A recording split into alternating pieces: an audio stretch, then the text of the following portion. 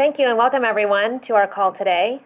My name is Amy Herr. I'm with the Lewin Group, and this is the Geriatric Competent Care Series on caring for individuals with Alzheimer's disease. Today's webinar is titled Presentation and Diagnosis of Alzheimer's Disease.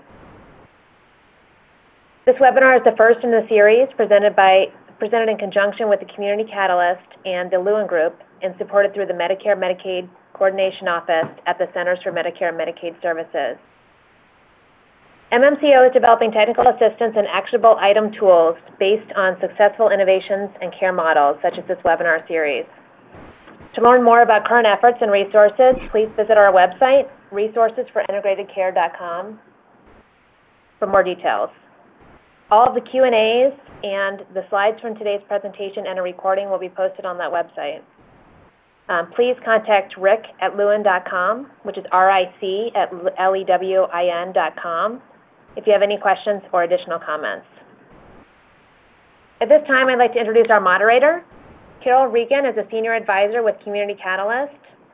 With over 30 years of experience with national and state-based public policy and advocacy organizations, Carol's work has included policy research, analysis, and legislative advocacy primarily focused on health insurance coverage, programs and services for low-income children and families, long-term care, and workforce development. Before joining Community Catalyst, Carol was the Director of Government Affairs for PHI, the Paraprofessional Healthcare Institute, leading its federal policy work to improve the quality of care in the elder care and disability services sector by improving the quality of jobs. Before opening PHI's Washington, D.C. office, she was Director of PHI's Healthcare for Healthcare Workers campaign, advocating affordable health coverage for direct care workers. She's held policy positions at the Children's Defense Fund, several leading labor unions, and in 2014 was the interim executive director of the Herndon Alliance. Carol was an adjunct professor at the National Labor College and is a member of the National Academy of Social Insurance. Carol received her master's in public health from the University of Michigan. Carol? Thanks so much, Amy, and welcome everyone to this webinar. We are very excited about the people we have, the faculty, and the opportunity to work with the Lewin Group and the Resources for Integrated Care and our partner with the American Geriatric Society to put together this webinar. So I'm going to jump right into it by first introducing you to our faculty all at once, and then we'll turn it over to them. And for those of you who want more information on Community Catalyst and our work around geriatric care for low-income consumers, you can go to communitycatalyst.org for more information. So let me jump in and introduce all three of our faculty. Chris Callahan is a physician in the department, a professor in the Department of Medicine at Indiana University, and he was the founding director for the Indiana University Center for Aging Research. And he's a research scientist in the Regenstrief Institute. Dr. Callahan has more than 2 decades of experience in studying clinical interventions and new models of care designed to improve outcomes for older adults. His work began with a focus on late life depression and dementia and developed into research on multi-morbidity and fragmentation of care. His research is vast. It includes use of electronic medical records as well as Medicare and Medicaid claims data and clinical epidemiological studies. At the Institute for Aging Research, they focus on particularly on vulnerable elders who are typically low income, minority, disabled, and dual eligibles. Our next speaker will be Elizabeth Gallick, who is a PhD and a nurse practitioner specializing in the medical and neuropsychiatric care of older adults. She's an associate professor at the University of Maryland School of Nursing, where she teaches in the Adult Gerontological Primary Care Nurse Practitioner Program, and she has a clinical practice in dementia symptom management in ambulatory, home care, and institutional settings. Dr. Gallick conducts federally funded research to test the impact of interventions designed to optimize physical function, physical activity, mood, behavior of long-term care residents with moderate to severe cognitive impairment. She frequently presents at national conferences and has authored many peer-reviewed articles and books, chapters on dementia. So we're excited to have her with us as well.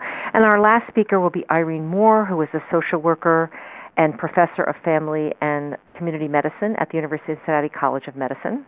And she's also the director of the Geriatric Evaluation Center at Maple Knoll Village in Cincinnati. Irene was recruited to the University of Cincinnati in 1987, following 5 years at the Duke University Center for the Study of Aging, to develop the Geriatric Evaluation Center at the University of Cincinnati.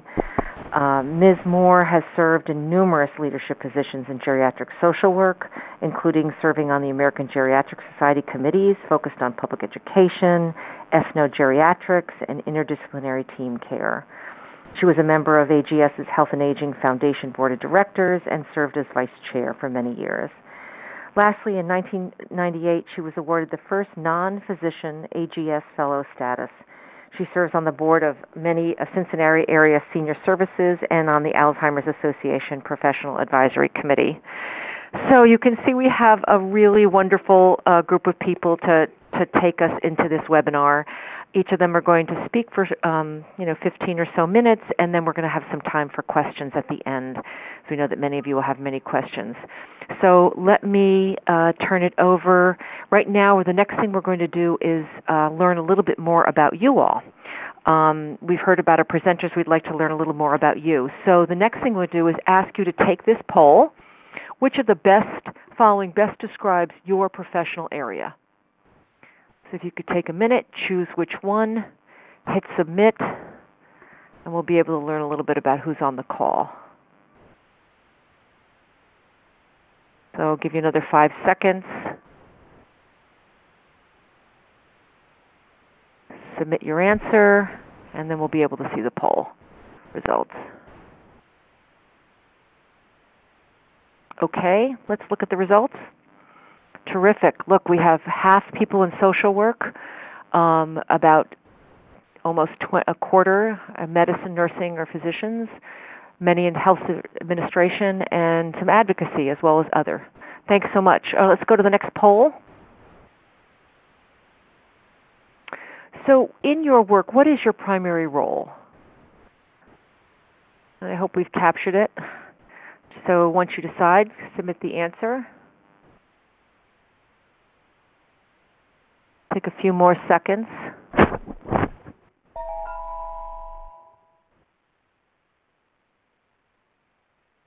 Great. Wow, well, we have about 20% are administrators, 25% are clinicians, many educators, consumer advocates, and a number of others. So we'll have to do a little better job figuring out who you others are. So if you want to take a minute and let us know after this webinar at ric@lewin.com, we could find out more. Thank you very much. So the last poll question. In what setting do you primarily work? So again, take a few minutes, take a few seconds, hit the submit answer. A few more seconds to get you to answer. Thank you.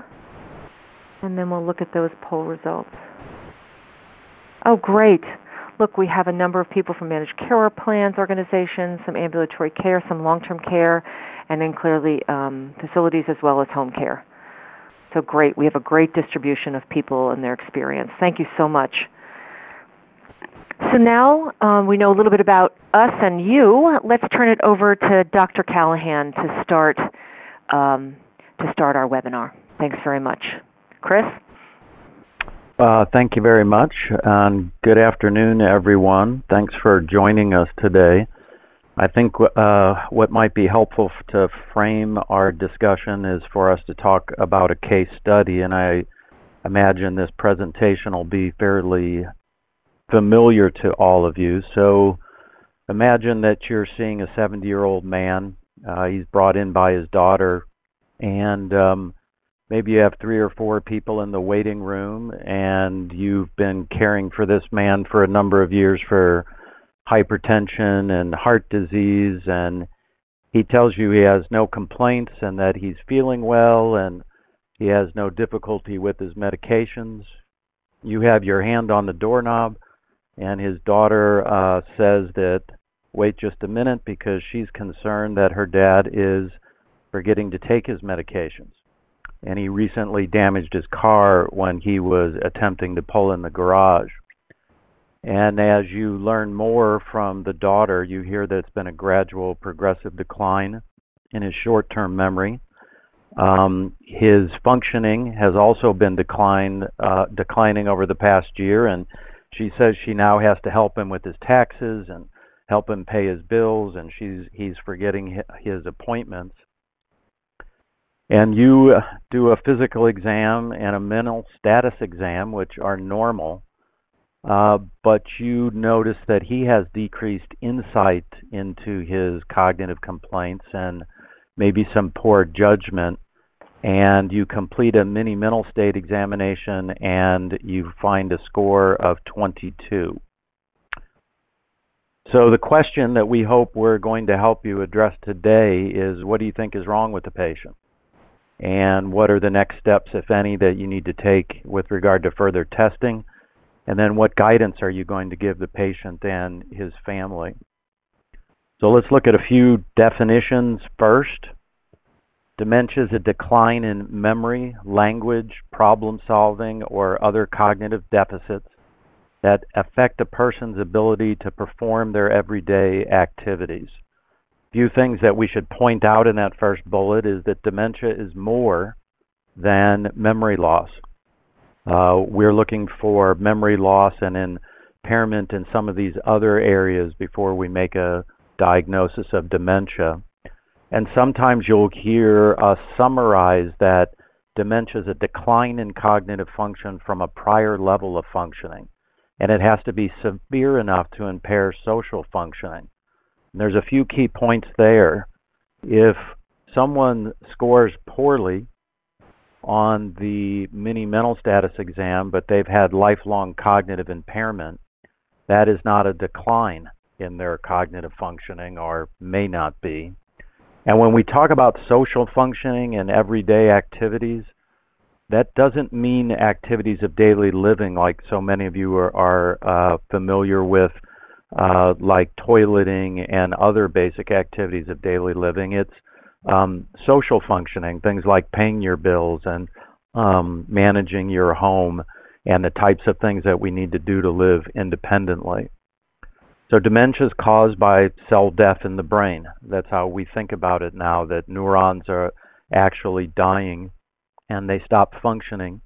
And the parts of the brain that are impaired first are those that deal with short-term memory.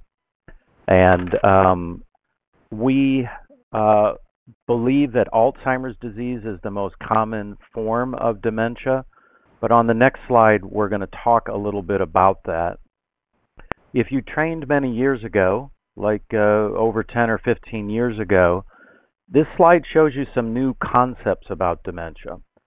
We now understand that dementia develops insidiously, and it's over decades, not just over years, and that the pathology, the cell death, that's eventually going to lead to a clinical presentation, that's been going on a long time before the symptoms show up. So if you take a look at this diagram over on the right side of the slide, try to find the brown line. It's the one you can find easiest by looking at the right side of the slide, and it's kind of at the bottom. That brown colored line, that is the time course for the functional impairment when someone presents to you because they're really having difficulty with living independently. If you look right above that, you see the green line, and that shows you that the cognitive deficits probably started before the functional deficits. And then all these other pretty colored lines are various biomarkers that are under study right now. And it's very clear, particularly if you look over at the left-hand side of the slide, that these biomarkers, which we believe are indicators of neurons dying, that's been going on for decades ahead of the symptoms.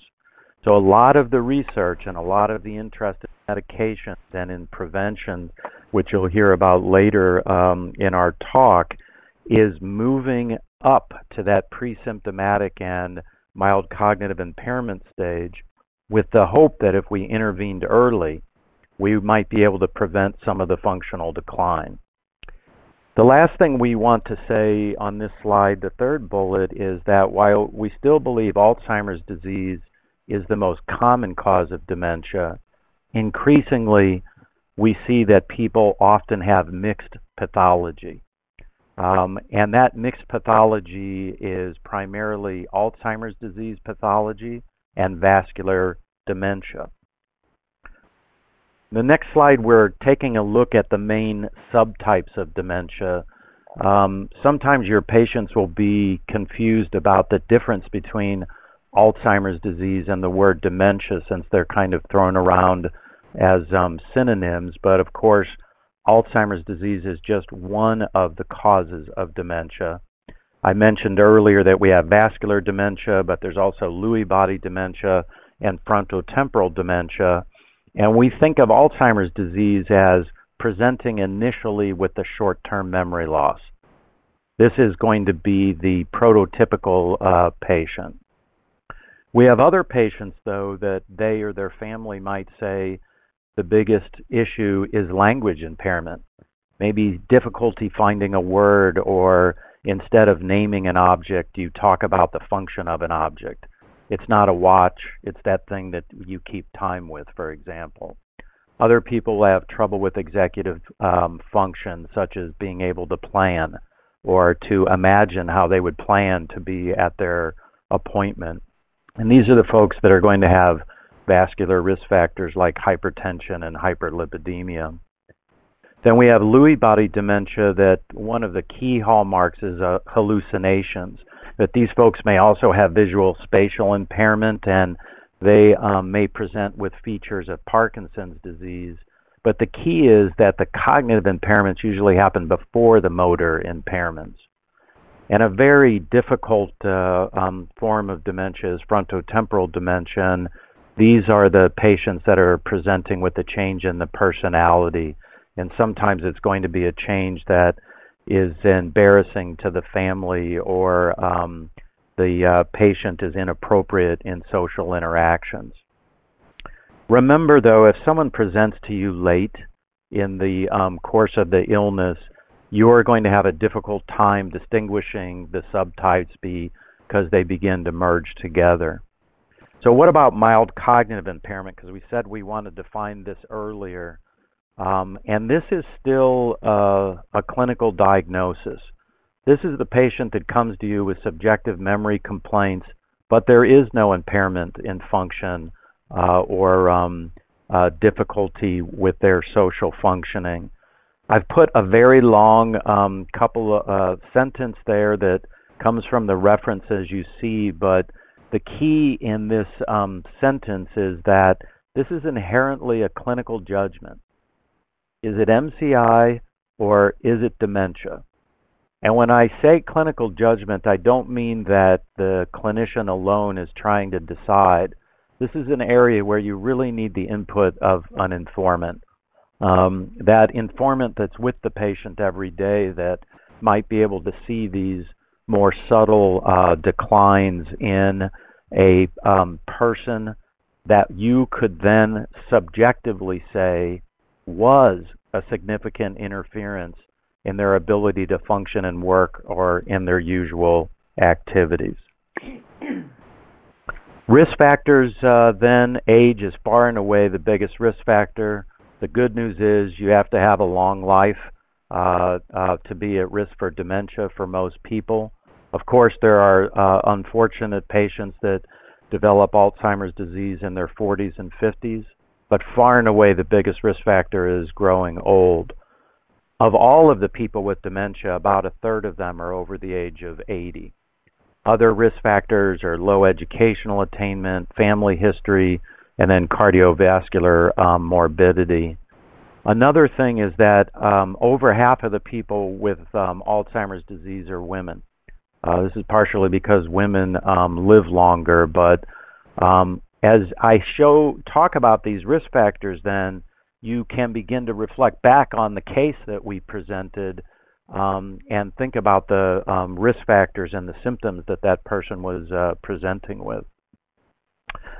Just a little bit on clinical epidemiology. There's already about 5 million people with dementia.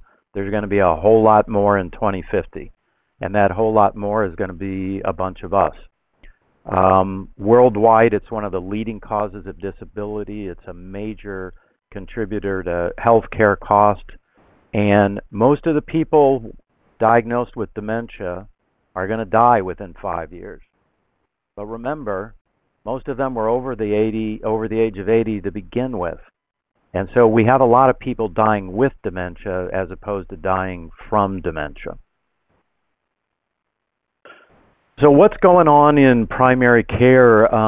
We hear a lot about what primary care isn't able to do with regard to chronic conditions, and we believe a lot of these problems have to do with the way primary care is designed. So most people with dementia have other chronic conditions that the primary care team is trying to deal with. Primary care is not well designed, it's not well funded to identify or care for people with dementia, and those new care models are relatively new to begin with. What's difficult is that to give best practice care for dementia, it often requires you to redesign the practice setting. Some people say re-engineer, but it is a very purposeful attempt to align your practice with the idea that you want to do case finding and care management for people with dementia. So let's look at some of the typical barriers. Let's just say you're a primary care team and you have about 2,000 patients. Well, right off the bat, only about 300 of them are going to be over the age of 65. Of those 300, half will have another 3 or more chronic conditions, lots of things to deal with. So the doc already needs 10 hours a day, maybe another 7 hours a day to provide preventive services. That doesn't happen, and that's why we moved to team-based care. We have, therefore, about, say, 24 people in my panel that have dementia. And that's kind of hard to make the case to redesign my practice for those 24 people. And then there are other barriers, like the patients themselves may not want to be labeled with a diagnosis of dementia. So I'm going to finish up with the last couple of slides, and then Dr. Galik is going to talk to you a little bit more practically about making a diagnosis and doing an evaluation. But some basic principles here, some mile-high principles. This is a journey. It's a journey for the patient. It's especially also a journey for the caregiver. It's going to unfold over 5 to 10 years, and the needs of that dyad are going to change over time. It is very difficult, if not impossible, to deliver best practices care if you don't have a family caregiver or a professional caregiver to work with. Most of what we're going to do is going to be funneled through that caregiver. Care for persons with AD is centered around the caregiver and the care recipient. So there's a dyad presenting to your clinic, just like in our case.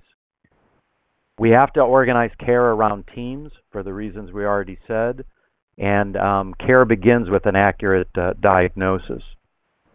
What did we mean by practice redesign? Well, we don't yet screen older adults who don't have symptoms. It turns out that we don't have evidence that that's safer for patients. But we do case finding. And case findings, just like we talked about with the case that we opened up with. You didn't screen that person without symptoms. Symptoms were brought to you, in this case by the daughter. So one way to redesign your practice is to say, if I do have a case finding, and we may in this particular case, what am I going to do? What's my practice going to do in terms of diagnosis, care, and referral? Here's just one example. Maybe use the Medicare wellness visit as an opportunity for case finding. You want to choose a case-finding instrument that your practice is comfortable with and familiar with, and you and the rest of your team use it consistently and give it in the same way. Dr. Gallick's going to talk about some examples of that. And then develop a protocol. Case-finding with an instrument like an MMSE is not a diagnosis. It's a way to find people that need an evaluation. You need to know what's available in your community. Maybe your practice is next door to an Alzheimer's disease center. Maybe it isn't. And then remember that an important source of ongoing care that remains the responsibility of the primary care doc are the patient's other chronic conditions. And sometimes these chronic conditions may be more the proximate cause of a person's disability than the dementia. So there's a slide here that has the references for much of the material that I just covered. We're going to see more resources later on in the presentation. And I'm going to turn things over to Dr. Gallick now. Thanks, Dr. Callahan, and good afternoon, everyone. We're going to spend some time now talking about the assessment and diagnosis of dementia and how it can be helpful in your practice. So on our next slide, for individuals with a complaint of cognitive decline, it is important to identify treatable conditions that could cause or perhaps contribute to the underlying symptoms that they're experiencing. So in our first case with the gentleman coming in with his daughter, and we found some evidence of some cognitive decline and some functional impairment, it would be important to help rule out some of these treatable conditions, things like depression, substance abuse. Maybe he had a few drinks before he got in the car to pull out the door or before he even came into your office. Does he have any vitamin or mineral deficiencies? Or is there a problem with his central nervous system, perhaps a tumor? The other thing we need to think about is delirium. So because delirium can mimic dementia, can be things like medication side effects, particularly medications that act upon the central nervous system, or other medical conditions that may be acute, such as a dehydration, an infection, low oxygen levels, such as in hypoxia, or perhaps an acute exacerbation of a chronic illness. In our next slide, we're comparing depression, dementia, and delirium. And the most important take-home point really out of this slide is that these syndromes often coexist. So, because individuals with dementia are more prone to depression, and they're also more prone to developing delirium or acute changes in their mental state. So for delirium, the things that really help differentiate it is the sudden onset, the fluctuating course in terms of symptoms, and that someone's attention is really disrupted, where you'll see it's intact with both dementia and depression. There's more of an abrupt decline in function, and you may see fluctuations in terms of sleep-wake cycles. In our next slide, we're just briefly reviewing components of the diagnostic assessment for a cognitive complaint. We want to make sure that we have a good history of the patient's challenges and problems, that we do a thorough physical exam, a functional assessment, a mental status exam that includes some cognitive assessment, and then last, consider some additional diagnostic tests if they are warranted. So first, we're going to focus on the patient history. And here you want to get an idea of the onset and the progression of the symptoms. Were the changes that have been seen, has that just been something over the past few weeks, and perhaps a new medication was started 2 or 3 months ago that may be contributing to it, and perhaps it could be a delirium? Or is this something that's been started, maybe a year or 2 ago? There's been some gradual progression of the symptoms. So you want to get an idea about that. You also want to have a description of the nature of the symptoms with focus primarily in 3 areas: what cognitive changes are noticed, functional, as well as behavioral. So cognitive would be things like memory complaints, if they're having trouble perhaps finding words, or if their judgment is off. Functional may be, like in our case, the gentleman was having trouble doing his taxes and paying his bills in addition to driving. And then behavioral may get at some of the neuropsychiatric symptoms that we sometimes see in conjunction with Alzheimer's disease, such as delusions, hallucinations, depressive symptoms, sleep disturbance, wandering, etc. It's also helpful to find out if there's a family history of dementia, and you want to ask about the age of onset, what type of symptoms the person had, and progression. It's helpful to interview the patient to get an idea of their perception of the symptoms.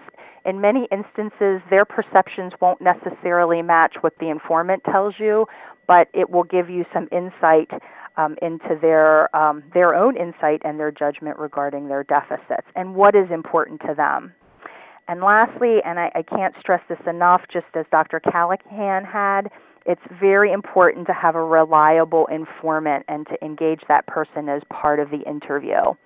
And if at all possible, and we'll talk about some ways to do this in a few seconds, to have this reliable informant interview be private, because in many instances, family members or professional caregivers who are with the patient may not feel comfortable giving you all of the detail that you really need in terms of the history in front of the patient.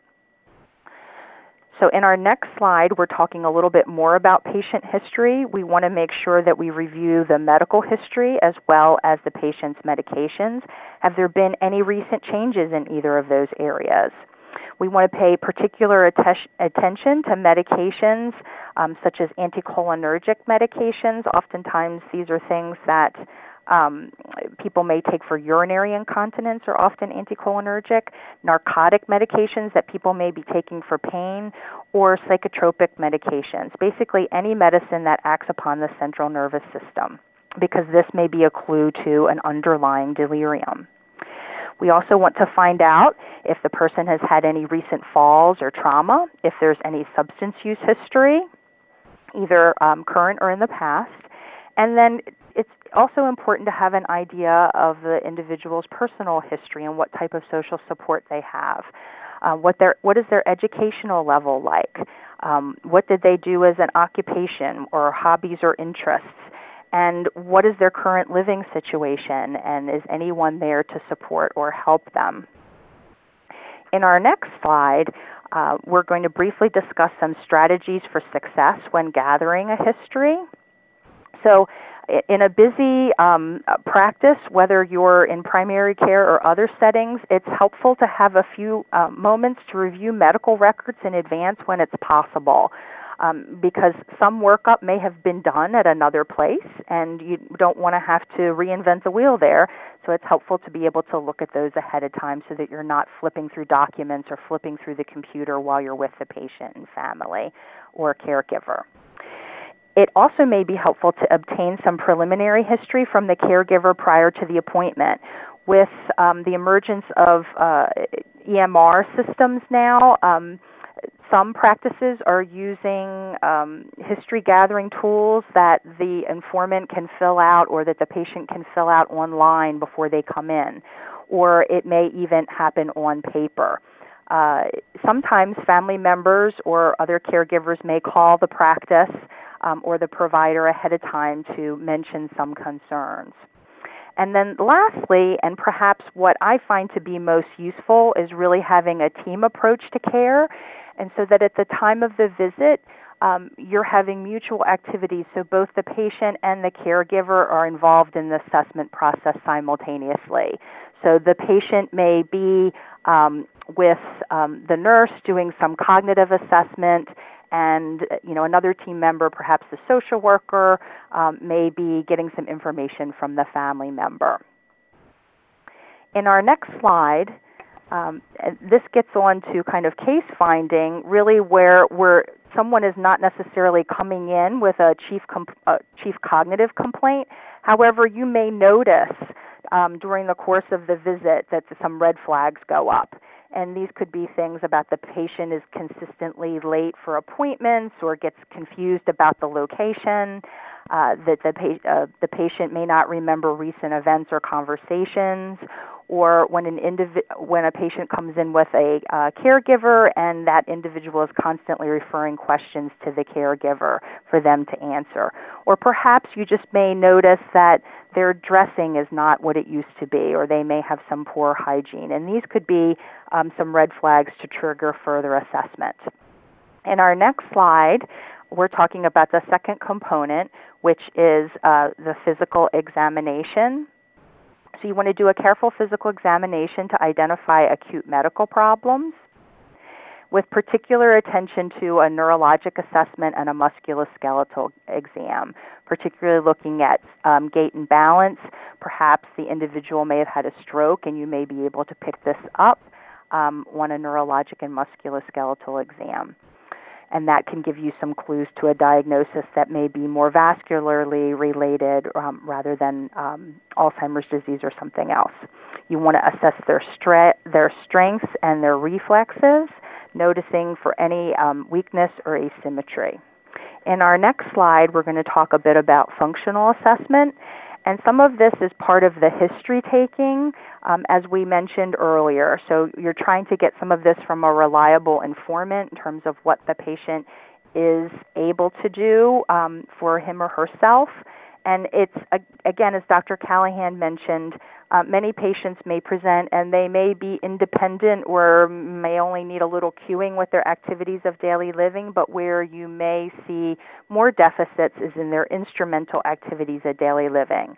So things like driving or coordinating transportation or managing finances, dealing with a telephone, cooking for themselves. And some scales there are many rating scales designed to do this. Some examples for activities of daily living would be the Barthel Index, and the Lawton Index would be a scale that you could use to measure instrumental activities of daily living. And additionally, if you have time, having some actual performance time for the patient, you can it becomes a test of motor apraxia, or their learned motor skills, getting them, you could say to them, show me how you would brush your hair, or how you would brush your teeth, or different things like that. And fourth is our mental status exam. And in the mental status exam, you need to realize that several factors can influence performance: educational level, their hearing, their primary language, or their baseline intellectual function. So components of the mental status exam in our next slide includes level of consciousness, appearance and behavior, speech and language, mood, thought content and process, insight and judgment, and cognition. And we'll talk about each of these in the next slide in a little greater detail. So you want to notice is the patient alert, awake, are they lethargic, or are they hypervigilant or very, very alert? In terms of their level of alertness, if they're lethargic, it could indicate a delirium. Their appearance and behavior, you want to look at their appearance and grooming, as we mentioned before. Speech and language, are they having any trouble finding words, or is there a change in their spontaneity of their speech? With their mood, are they making statements that are negative about themselves? Is their outlook on the future poor? This could indicate a depression. You also want to look at evidence of fixed false beliefs, which are delusions, or hallucinations, which are sensory impairments without a stimulus or any bizarre thoughts. And then the last piece that you want to focus on would be assessment of cognition. And in our next slide, we're going to go over the cognitive exam. So with the cognitive exam, there's a variety of areas that we want to cover. memory with immediate recall, delayed recall, or remote memory. So remote memory, you could ask them things that happened long ago. For orientation, that's do they know where they are? What is the season? What is the month? Verbal fluency gets to some of the problems with language. And one thing that you can do with them is get them to name as many animals as they can think of in a minute, or grocery items. You can give a patient a phonemic cue asking them to name S words, and that's a little more challenging for them to do, so they may not get as many. What you would expect is that people are probably able in a minute to get around 20 animals, 20 grocery items, and perhaps 15 S words, and often that's considered normal verbal fluency. Visual spatial abilities can be assessed through intersecting pentagons, drawing a cube, or clock drawing, and clock drawing is part of the mini-cog, which we'll get to in a minute. And insight and judgment, we've mentioned that before in terms of their awareness of their deficits. You could also give them situations in terms of problem solving. Something like, if there was a plumbing leak in your home, what would you do? And see what they say. Or if there was a fire, what would you do? And then lastly, executive functioning and ways to assess this quickly could be serial 7s, 3s, or verbal trails where you have people combine numbers and letters sequentially. There's a rapid cognitive screening called the mini-cog, which is on our next slide, and it includes 3-item recall coupled with clock drawing test. And there's some examples of some of the clocks indicating mild, moderate, and severe impairment. And missing kind of anything with clock drawing or even one item on the delayed recall is considered a positive screen. The next slide just shows some additional cognitive assessment tools. 3 of them are free for use. The mini mental status exam has been widely used in the past but is now proprietary. And then the last component of our assessment process is considering diagnostic testing. So there may be some laboratory studies that you would order to rule out metabolic problems, electrolyte disturbances, anemia, hypothyroidism, and certain vitamin and mineral deficiencies. And you may also consider ordering brain imaging studies that are structural imaging studies such as a CT scan or an MRI scan. And most of these tests are really used to clarify or rule out other conditions that cause similar symptoms to Alzheimer's disease. And lastly, I'm going to very briefly touch on the future of biomarkers for Alzheimer's disease, and this is an exciting area of research. A biomarker is something that can be used to measure accurately and reliable and indicates the presence of a disease. And an example of that would be to diagnose diabetes, we order a fasting blood sugar. And if you get a certain level, you then have diabetes. We don't quite have that yet for Alzheimer's disease, but there are several things that are engaged in clinical trials right now. So we're looking at beta amyloid that can be measured in cerebrospinal fluid or in urine. And additionally, biomarkers that can be used with PET scans. These are radio tracers. And then you would do a PET scan, and it may show signs of beta amyloid in the brain. Now, beta amyloid is a characteristic of Alzheimer's disease, but its presence cannot be used to actually give somebody a clinical diagnosis because many individuals may actually have, as Dr. Callahan was saying, signs of beta amyloid in their brain before they go ahead and develop clinical symptoms. So with that, I'm going to turn things over to our colleague, Irene Moore, who's going to discuss with you communicating of the diagnosis of Alzheimer's disease and caregiving concerns. Irene? Thank you. What a great team and a wonderful lead-in to communicating with the caregiver and the actual individual with Alzheimer's disease. I have 4 pearls that I want to share with you, and I'd like to begin with the first 2. One is start where the patient or the caregiver is. And embedded in that is using open-ended statements. Examples of what I think of in open-ended is, I would like for you to share with me as much as possible. Or something like, please describe. Or when you say your daddy's confused, please give an example of the behaviors your father actually exhibits. With all the medical appointments and television news and written information, the family, you are really the expert on your individual relative. I wonder if you had to give a diagnosis, what you think it might mean. And despite meeting with Dr. Callahan and Nurse Gallick, I'm always surprised when people say, thank goodness, after the evaluation I learned that mother really doesn't have Alzheimer's, it's just ordinary dementia. Alzheimer's disease is a really hard word for some people to come to terms with. So think of having a conversation to avoid excess questioning.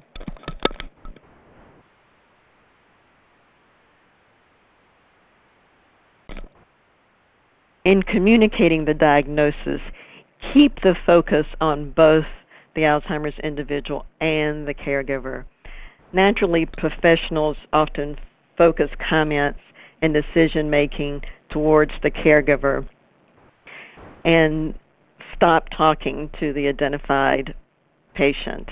Some professionals like to sit in order of themselves first, then the patient, and then the caregiver, always keeping the patient in the middle.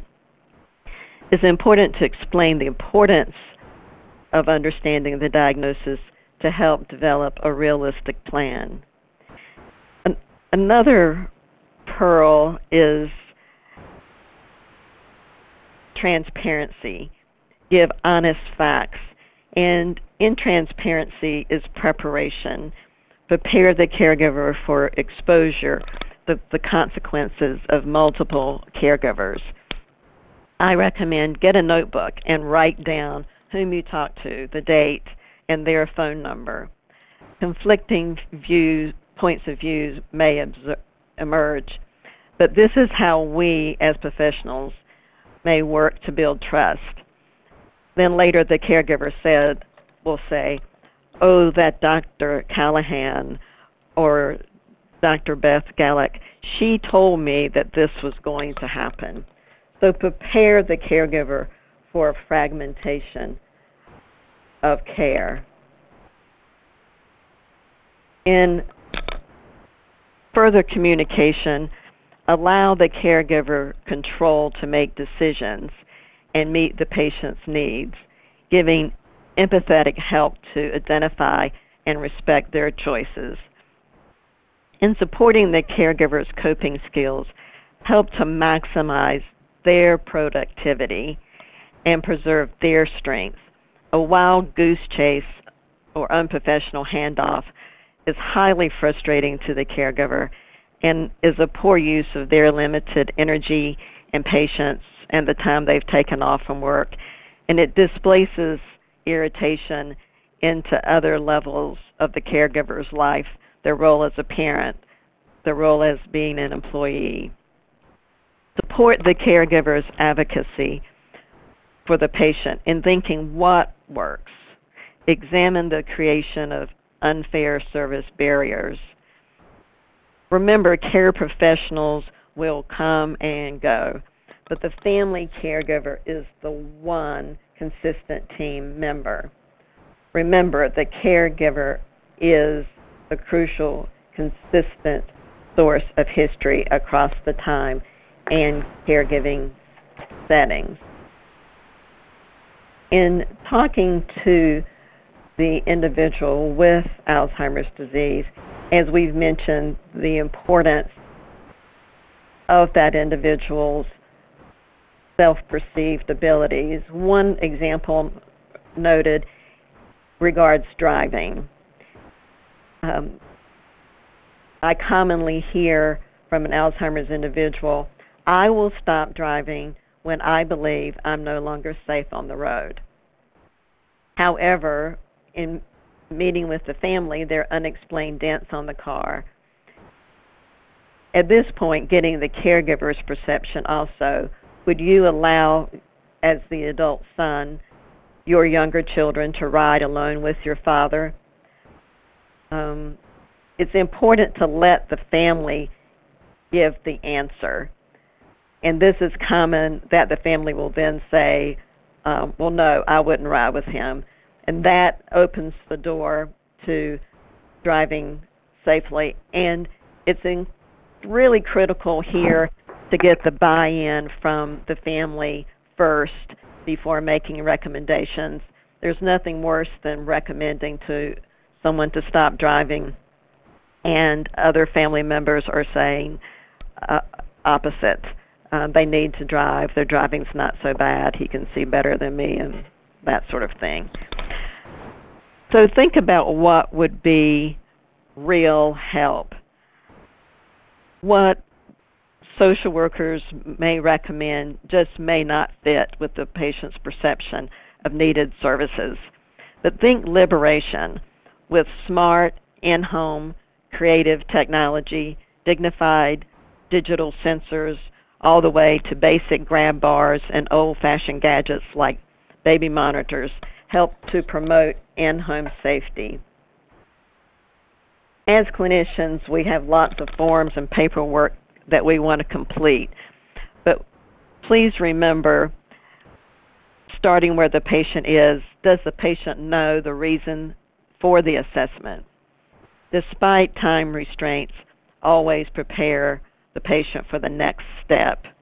And use reassurance, like we're all in this together. You've been for an assessment. You've seen Dr. Callahan. If something comes up that will be helpful, you'll hear about it. Your family is standing by. Remember to listen to the patient when discussing the diagnosis.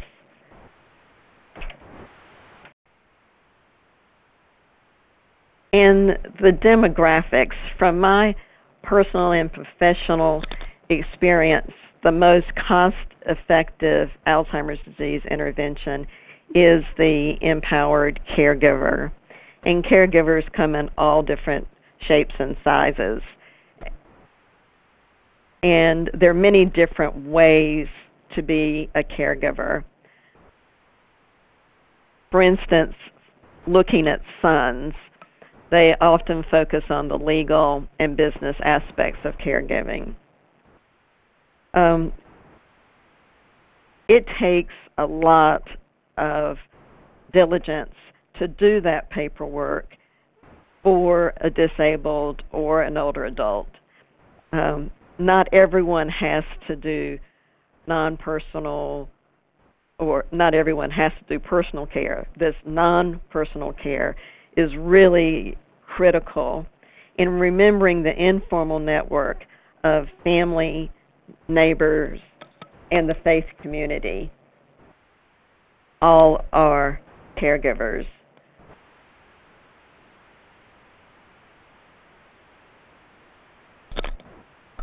The fact that this diverse audience is taking so much time for this topic will make a compelling difference in the lives of caregivers and their family members.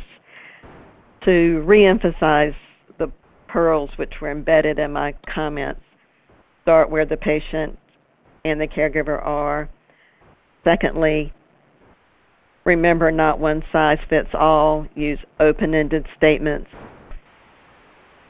Third, get the buy-in for each patient.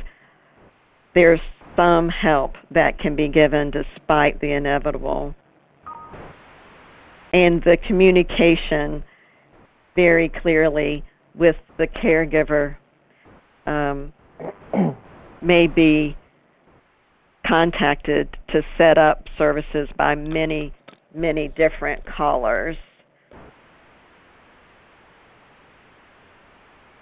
So care managers are often the point person and are proactive in setting up services.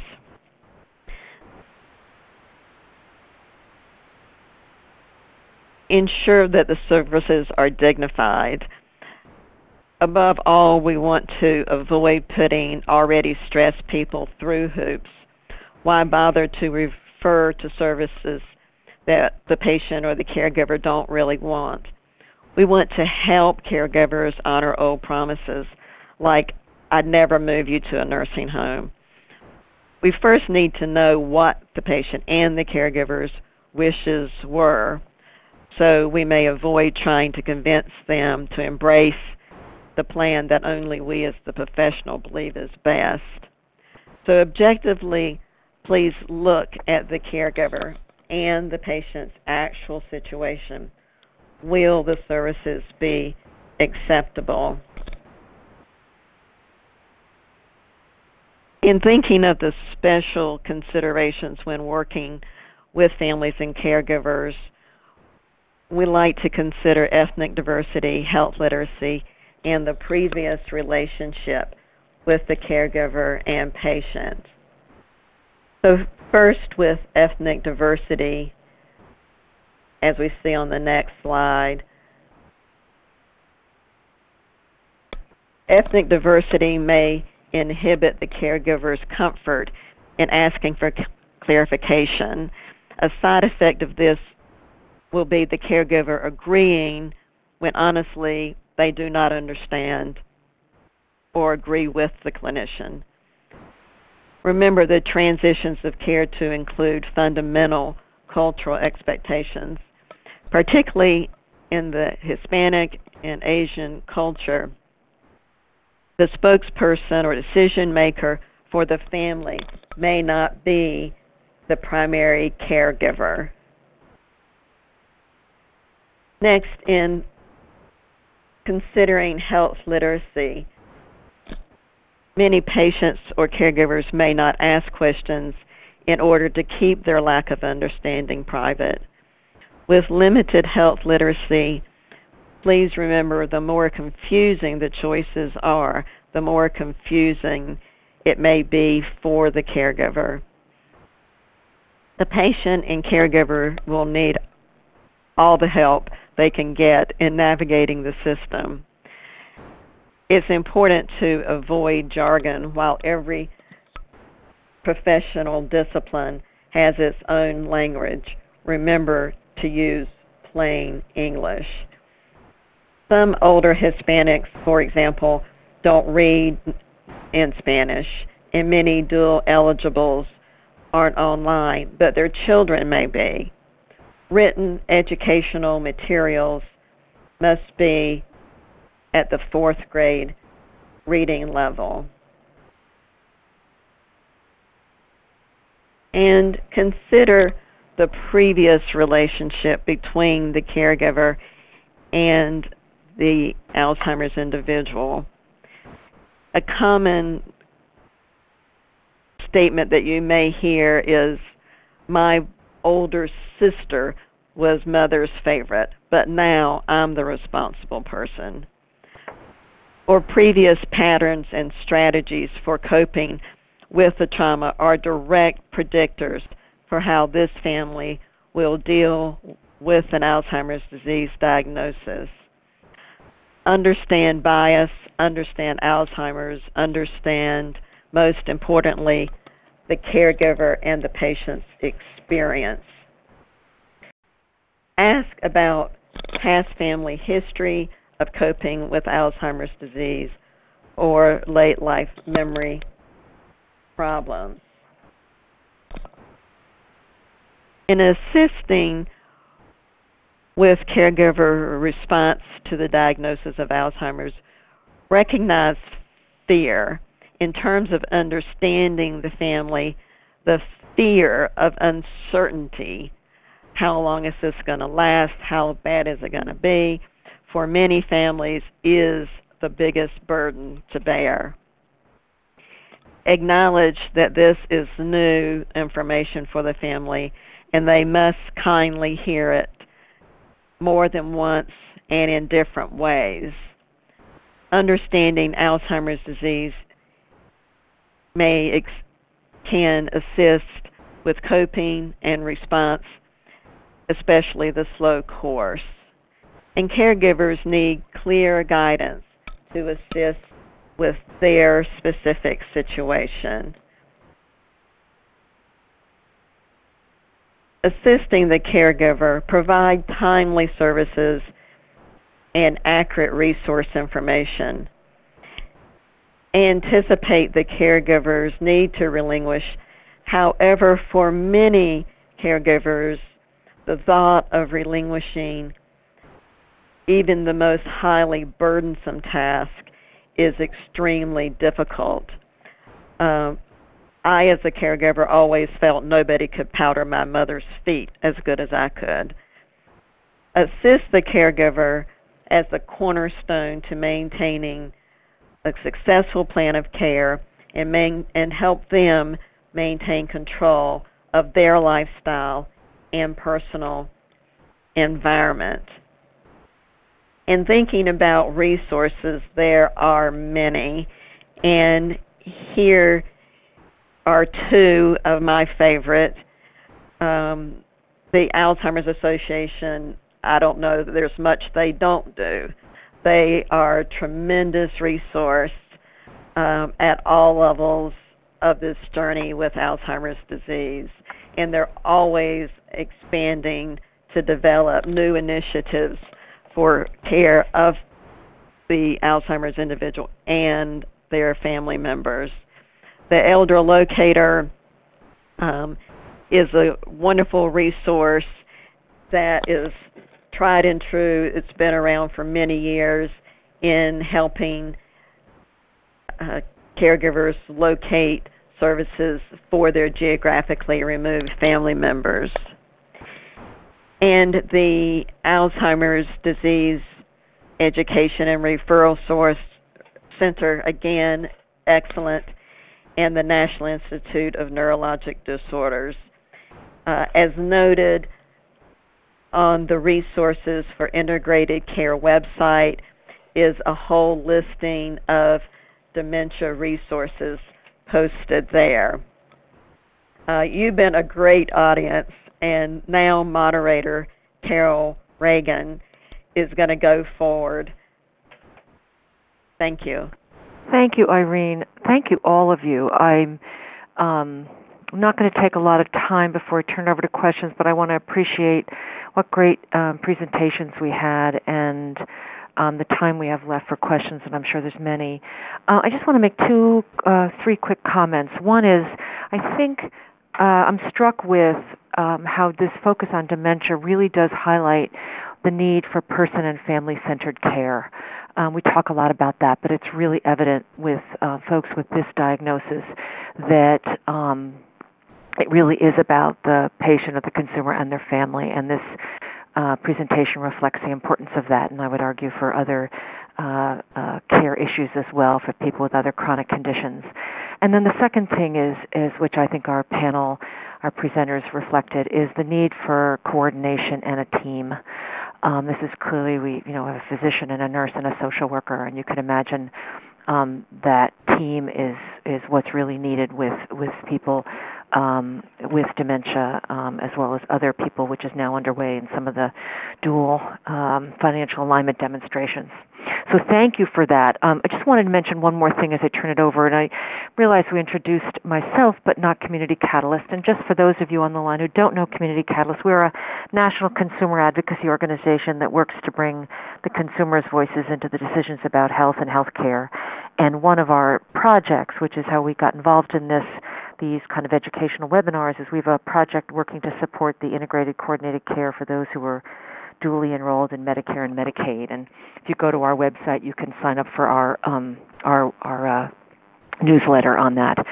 So with that, let me turn it back over to Amy, who's going to lead us through some question and answers, and we have another 20 minutes for that. So thanks so much for joining this conference, and turn it over to Amy. Thanks. Thank you, Carol. And while we're queuing up on the phone line, I wanted to ask one quick question that's come in during the call. This is for Irene Moore. Irene, you emphasize the importance of care managers and understanding how to communicate with patients and their families. What type of training would you recommend for care managers to help them support these patients and family members? The Alzheimer's Association, if you're able to attend a family caregiving support group and listen to what family members say, I think would give you the best firsthand experience, along with there's lots of written information about going forward with this. But great question. Thank you. Hello. Thank you for a wonderful webinar. I really appreciate the effort and comprehensiveness. I'm curious, the examination of the patient, while every element you covered, both on the medical and both medical and nursing and social work, all three, seems beyond the scope of what most primary care docs feel they can do at this moment in history. Any thoughts about that? I understand that Dr. Callahan has done a great deal of work on care management, but I'm wondering about the pragmatics in the world we're living in today.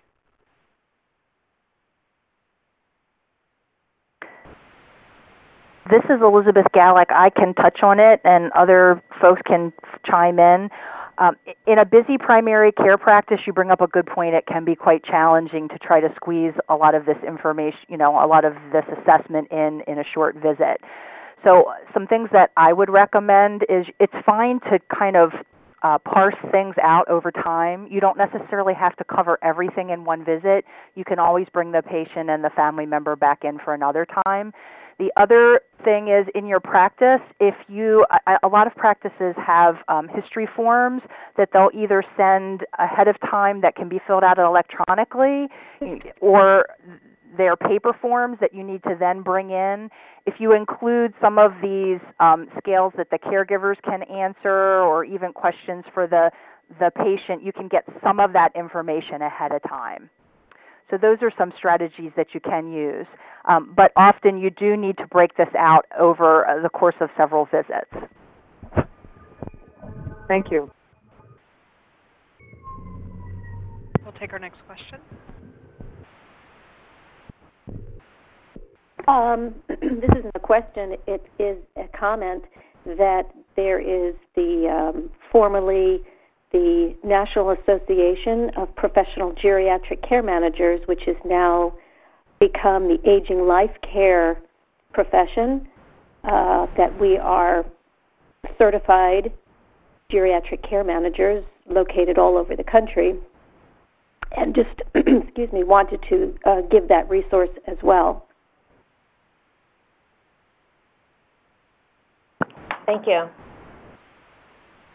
Take our next question. Hi, this is Dane Duval from the National Certification Board for Alzheimer Care. And recently there was a study out, first of all, we know that probably less than 50% of people with Alzheimer's disease actually have a diagnosis. But there was a recent study that said that about 40% of physicians did not actually give the diagnosis. Could anyone comment on that, and what you might think that, is it the ethical part of it that the family says don't give the diagnosis? It's a little bit hard to understand that study. Thank you. I can comment on that. It's a very sort of discouraging report, but I think that has been going on for quite some time, and as you already suggested, there's multiple threads to it. One is that on the one hand, there's a bit of feeling among some physicians that nothing can be done about this disease, so what's the point in making the diagnosis? And I think we've come a long way to moving providers to a place where they see the value. A part of that comes from the hope that an earlier diagnosis would help in the course of the disease. But as you already heard from Dr. Galik and Ms. Moore, that there's so much more that can be done for the patient and the caregiver that goes beyond changing the course of the disease. And getting that message out to providers has been very important. There is a small group of people that, let's just say, they're in collusion with the primary care doc not to make the diagnosis. And there's some real fear out there about being labeled. People don't want to be labeled because they're afraid that other people will treat them differently, including their family, or they're afraid that their driving privileges are going to be taken away. They're afraid that they won't be able to manage their own money or that their home will be taken away. And those fears get compounded, I think, because there are both true and mythical stories out there in the social networks about these things happening. The difficulty with revealing the diagnosis is that a lot of providers would be well below the training of a typical person working in a dementia care clinic. And so they themselves, we're talking about the providers now, are fearful about giving the diagnosis. They're fearful on multiple levels, not the least of which is this isn't going to be a diagnosis that I give in 3 minutes, like, you have an ear infection. This is probably a family conference that needs at least 30, if not 90 minutes to engage in. And like Dr. Galik was mentioning, what we're trying to get docs to do and other providers is it doesn't all have to happen today. And you can make it part of your schedule that you can break it up. So I know that's kind of a rambling answer, but it's a multidimensional problem. Well, and I think if everyone on the line realizes the Hope for Alzheimer's Act could very well change that, because, as a lot of times reimbursable doesn't allow you to reschedule that, what you're calling the family conference, because I'm sure that in your practice you want to be paid to have, but for that meeting there you can do it for the first time, but currently, unlike other chronic conditions, you cannot bill for that time. So that's a problem. And I think if people know about the HOPE Act that's going through both houses of Congress, just to reach out to their Congress people and make sure that they know that should be supported. Well, it's a great point. Even if someone wants to not be reimbursed for a service, they won't be around very long. But we're trying to teach providers how to be a little bit craftier with the reason for those follow-up visits. And there are other reasons besides counseling, and counseling can be embedded in those visits. But what you describe is part of the barriers in a typical primary care practice. It's a great point. Thank you very much.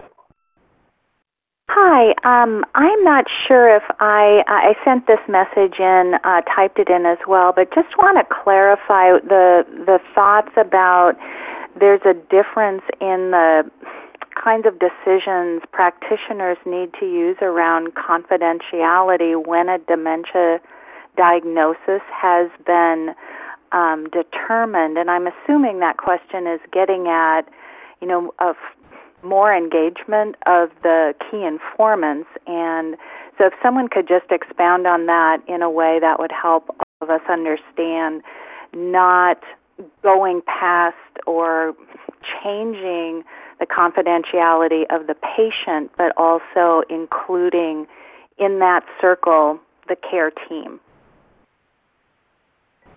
Is this the question that was online that talked about when the patient doesn't want you to talk to the family? Yes. Okay. So I can speak a little bit about that, and others can feel free to chime in. It's a challenge. I find it doesn't have to happen very often, but it does happen on occasion.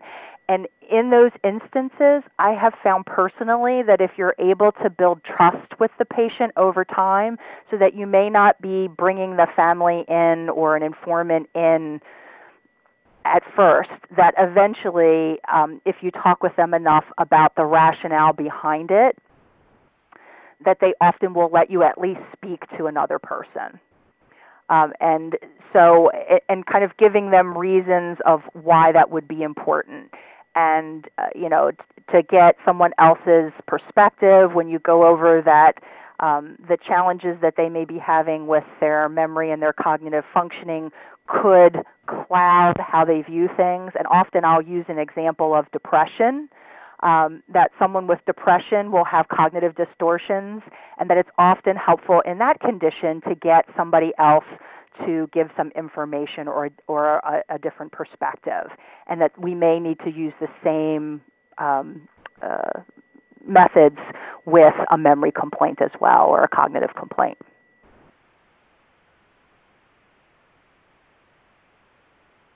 Great. I think we have time for one more question. Thank you. We'll take our next question. Yeah, I would like to know what kind of medications they can give it to, and what doctors are the one who made this diagnosis.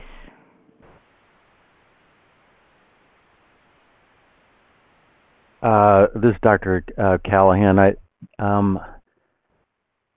One of the points that we try to make with patients and families is the important but the limited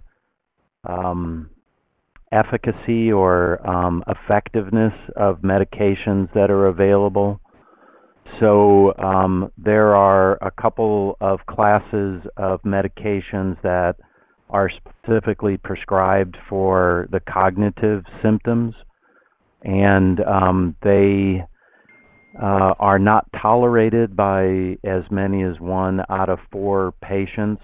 And so if you imagine this in clinical practice, you've heard this multiple times from the other speakers, that this is a discussion with the patient and with their caregiver about the pros and cons of these medications.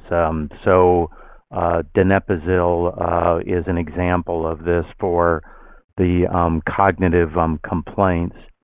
There is some evidence, although again it's controversial, that those medications that were developed for the memory disturbance and the other cognitive complaints might help with behavioral complaints.